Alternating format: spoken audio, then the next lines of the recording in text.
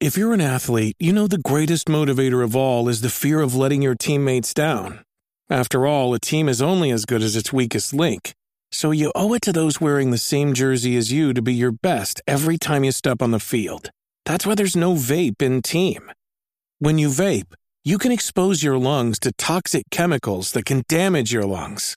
If you're a step behind, the team's a step behind. Brought to you by The Real Cost and the FDA. Hey everyone, on today's episode of Games with Bill, we're going to be talking about E3 officially being canceled. We're going to talk about Sony being on the lookout for more acquisitions, and we're going to talk about Valve listening to us when it comes to the software on the Steam Deck. We got those stories, we got more. If that sounds good, let's get started. The beginning of summer is always a super exciting time because of E3.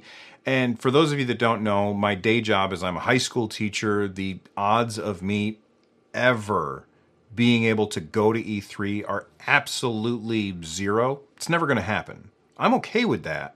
I still get excited for E3 because E3 means lots and lots of game announcements. And we kind of get a look into what's going to be happening in the next 6 to 12 months in the gaming industry, which for me is very exciting. However, even before the pandemic hit, I feel like E3 was limping along, and I almost feel like I'm being mean, but at the same time kind, if that makes any sense. Like, the idea that E3 was limping along seems mean, but I feel like, boy, I don't know if I'm being harsh enough, because they had already lost Sony. Sony had said, we're doing our own thing. Xbox decided to do their own thing at the same time as E3, almost like a competing thing, which was really weird. And Nintendo, they've just been doing a digital thing forever, it seems like, with their Nintendo Directs. So E3 was, in my opinion, on its last legs. And then the pandemic hit, and it was over. They canceled their in-person show. The digital events just were not as exciting. They didn't draw as many eyeballs. They thought maybe next year we'll be able to make it better. And then next year came. It didn't get any better because the digital event is not as fun. And of course, there was now competition with the Summer of Games or Summer Game Fest. I can't remember what it's called, but it's something like that. And so E3 became less and less relevant. And of course it did, because getting your message out to your consumers is so much easier now than it has ever been in the past. The big companies, and even the little companies, they don't need E3 to talk to us. They can do it on their own. They can have a Twitch channel. They can put out a YouTube video. And if they do that, they don't have to buy a booth at E3. They don't have to fly employees out to California. They don't have to, make sure that they have a build of the game that is playable in such a way that it really shows off how good their game is. They could just show us how good their game is and kind of hide all of the rough edges that journalists that get to go to E3 would find. And some might say that that's a bad thing, but it's pretty compelling when you think about how much money you can save by not going to E3, which is why Sony hasn't gone in a few years. And when E3's physical conference got canceled and they decided to go all digital, the motivation for companies to try and get something ready on time, I think that dwindled, especially because they can say, you know what, we're going to wait until everything's over and then put out our announcement then. Summer Game Fest kind of spreads things out over a very long period of time. Instead of everything being in 1 week, it's spread out over the entire summer. And that means that the competition for eyeballs is less intense. I can make an announcement and, 3-4 days later, you can make an announcement, and your announcement doesn't necessarily step on mine. And again, because they're not flying anybody anywhere or getting booth space or renting hotel rooms or any of that stuff or flying equipment across the country, because they're not doing any of that stuff, it's so much cheaper.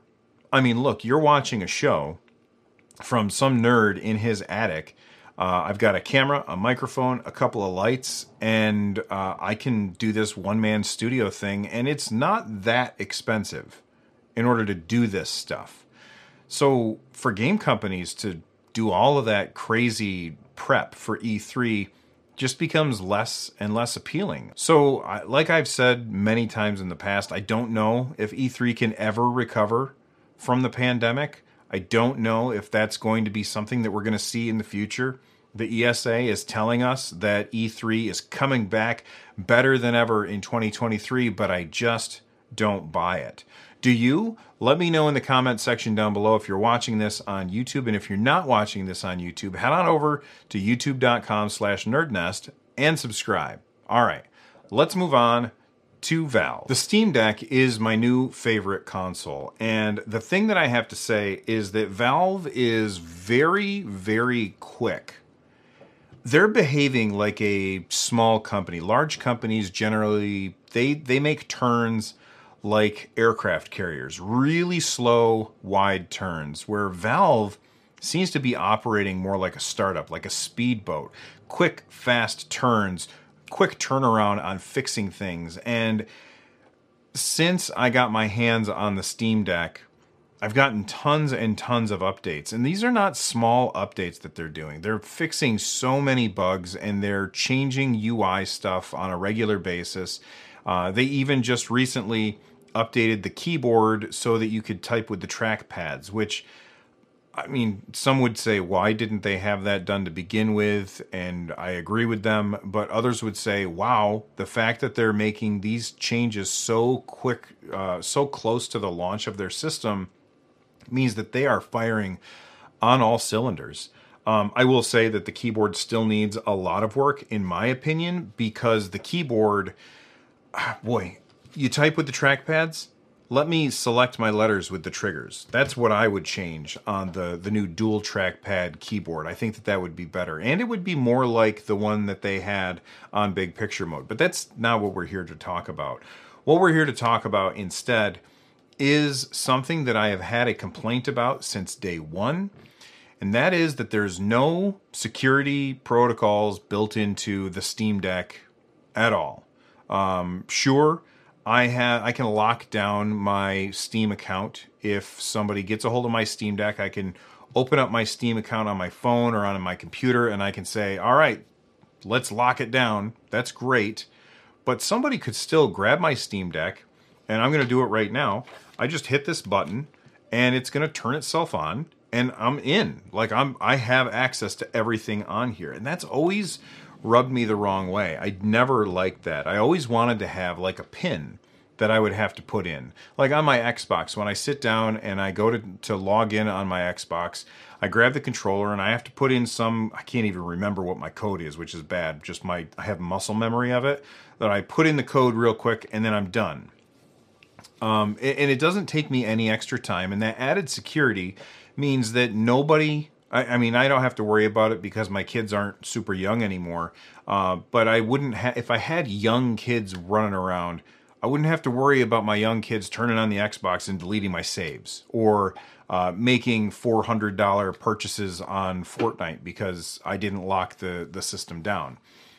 So I think that that's fantastic. And it's something that I've been complaining about with the Steam Deck since day one. First off, I don't think that I certainly have not been the only person who's been complaining about this. Tons of people have been complaining about this. I just happen to be one of them. And it looks like Valve is getting ready to implement a pin feature in the Steam Deck, which is absolutely awesome. This is coming from Gaming on Linux. They got a tip over at their Discord. By the way, speaking of Discord, there is a Discord link in the description down below that will take you to our Discord, the Nerd Nest Discord, where you can join with thousands of other people who want to talk about video games. So hop on down there and we can have an awesome conversation. But this is what Gaming on Linux found. Lock screen, incorrect pin, try again, forgot your pin. If you forgot the system pin on this Steam Deck, you can reset it by logging into Steam with the username and password of the user who created the pin. You will need the password for, and then it's got like a string on there. By starting the reset process, the current user will be logged out of Steam and all games will be automatically closed. So it looks like they're setting it up so that you can put a pin to lock your Steam Deck so that nobody can mess with it, which is awesome. And they're building it in so that if you forget your pin, which, like I said when I was talking about the Xbox, I don't remember my Xbox pin. My fingers just remember it. If you forget your pin, you can then reset it by logging into your actual account, which is awesome. And of course, it will kick you out and log you out, and all of your games will close, but that is a small price to pay to get back into the system which you forgot your password for. So I think that that is absolutely fantastic. I am excited for this change. Now, this change is not yet here. It's on its way. At least it seems like it's on its way, but it's not here yet.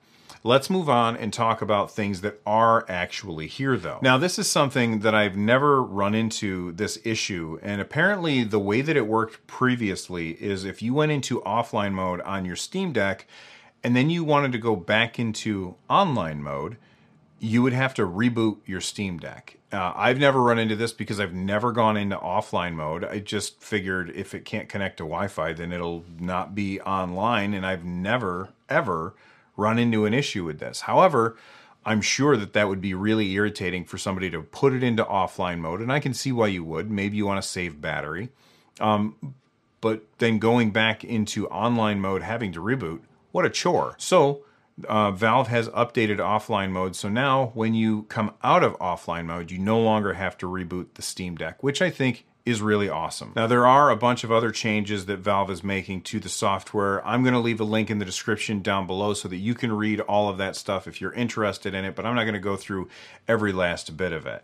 Speaking of the Steam Deck, however, I want to talk about a game that I've kind of been putting a lot of time into lately on deck, and that is Neon Drive. If you've never played Neon Drive, I don't even know where I got this game. I cannot tell you. It's in my library, and it's probably something that I got through Humble Bundle at some point. But if you've never played it, I want you to think of Guitar Hero.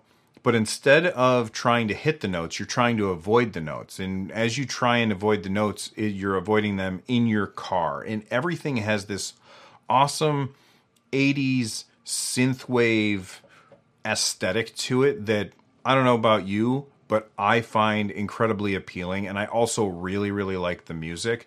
And there's only two buttons. There's a button that moves your car to the left and a button that moves your car to the right. And you just have to avoid the notes.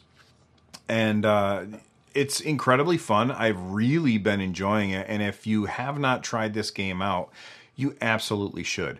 It is, I don't remember how much it is. Let me look. It is $10 on Steam. It is absolutely worth it. It's a really fantastic game. It's been out since 2016.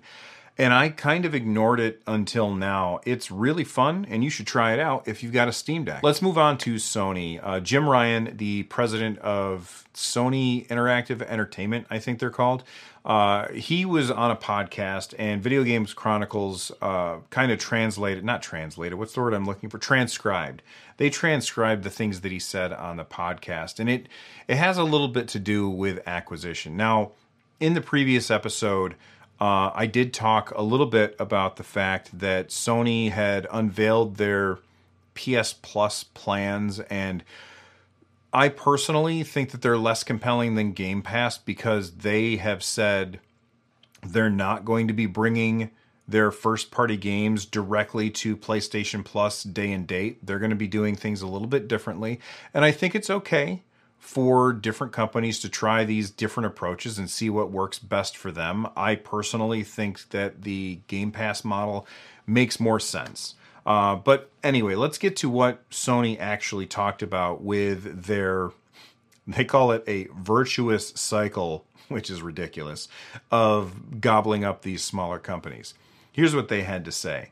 We're in a really good place with PlayStation Studios and have been for the past few years. The critical success and the commercial success of the games that they've been making, that has given us permission to invest heavily into content creation. We're growing our studios organically, and we're growing through acquisition. We acquired 5 studios during the course of 2021. We're in discussions with Bungie, and we have more planned. This is getting us into a virtuous cycle where success begets success. The games that we make are getting bigger. They're getting better. They're getting more beautiful. They're getting richer. The narrative is getting stronger. This is really great, and gamers tell us this is what they really want from PlayStation. Now, first off, Jim Ryan, I don't think that gamers have been telling you that this is what they want. And maybe I'm going to be a little fanboy right now, but I feel like the whole motto of Sony of for the players has been thrown by the wayside and stomped on. And this is coming from somebody who very much wants a PS5. Like, I would like to have a PS5 so I can play those games. I don't have one yet. I'm still trying. As soon as I can, I will. But the idea that he's saying that that gamers are asking Sony to acquire more stuff, come on, that's ridiculous. Anyway, let's get back to what he did say. He said, now I have to say, putting these games into a subscription service immediately upon their release would break this virtuous cycle, and we wouldn't be able to invest in the way that we're currently able to. So we're not doing it. We're going to stick to the approach that we have had and has served us well under many years now. Okay, so essentially they're saying we feel that we would make less money if, and look, every company is out there to make money. Sony is not the bad guy for wanting to make money. But basically he's saying if we gave all of our games to our subscribers, the way that Microsoft is doing with Xbox, we would make less money. And if we make less money, then we would not have as much money to invest in other acquisitions. And maybe that's true. Maybe it's not. I don't know how Microsoft is doing. I know that we talked about this on last episode, that Microsoft says that they're doing really well, but would they be doing better if their games weren't day and date on Game Pass? I mean, there's no real way for us to know, but now we have a contrast. We have Microsoft, who's making acquisitions, buying their development studios, and taking those games and putting them on Game Pass as part of the subscription day and date. And now we're going to have Sony, who's doing the same thing, but they're not putting their games on PlayStation Pass, or what PlayStation Plus, I think it's called, day and date. And so we're going to see which is the more successful route. For me personally, I think that the Microsoft approach is better. I really like Game Pass, and if you Google, is Game Pass the best value in gaming, you're going to see a lot of people say yes, me included. Right now, it's the best value in gaming. But is it viable for long term? Only Microsoft and Sony can tell us that, and my guess is that they're not going to tell us anything. Right, let's move on to the lightning round. First off, I have a question for anybody out there who, like me, has a Steam Deck, but who, unlike me, purchased Lego Star Wars on Steam. Because I went to purchase Lego Star Wars for myself on Steam, and it said that it's unsupported by the Steam Deck. And I've played games on the Steam Deck that are unsupported, but I don't want to spend money on this if I can't play it on deck. So if you are somebody who has a Steam Deck and you've been playing Lego Star Wars, the brand new Lego Star Wars, I think it's called the Skywalker Saga, on Steam Deck, let me know in the comments below or at me on Twitter, because I don't want to invest in that game on my PC account if I can't play it on deck. If I can't play it on deck, I'll just get it on my Xbox or on my Nintendo Switch instead. And I want to end on a super positive note, and that is that Capcom has announced that they are raising the salaries of pretty much everybody that works for them by 30%. 30% is a crazy number. That is a huge, huge expense. And I always love it when people who work for the video game industry get paid more money. And I'm not talking about the big wigs. I'm not talking about the higher ups. I'm talking about the people who are actually making the games that we get to play. I want them to make way more money. I want them to work less, and I want them to be super happy, because if they are those things, they're going to keep making awesome games for us to play. So for Capcom to raise their salaries across the board by 30%, that's just nuts. And I wish that way more companies would do this. Here's exactly what Capcom had to say. Driven by its philosophy of being a creator of entertainment culture that stimulates your senses, Capcom will work to address the issues facing our society while aiming to improve its corporate value and establishing a relationship of trust with employees and stakeholders. I think that it's awesome that they're doing this.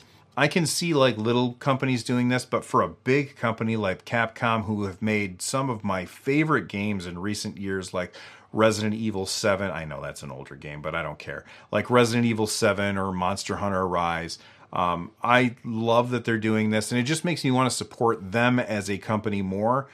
Video game companies, pay your employees a lot more money, and I bet your games will be better. That's all.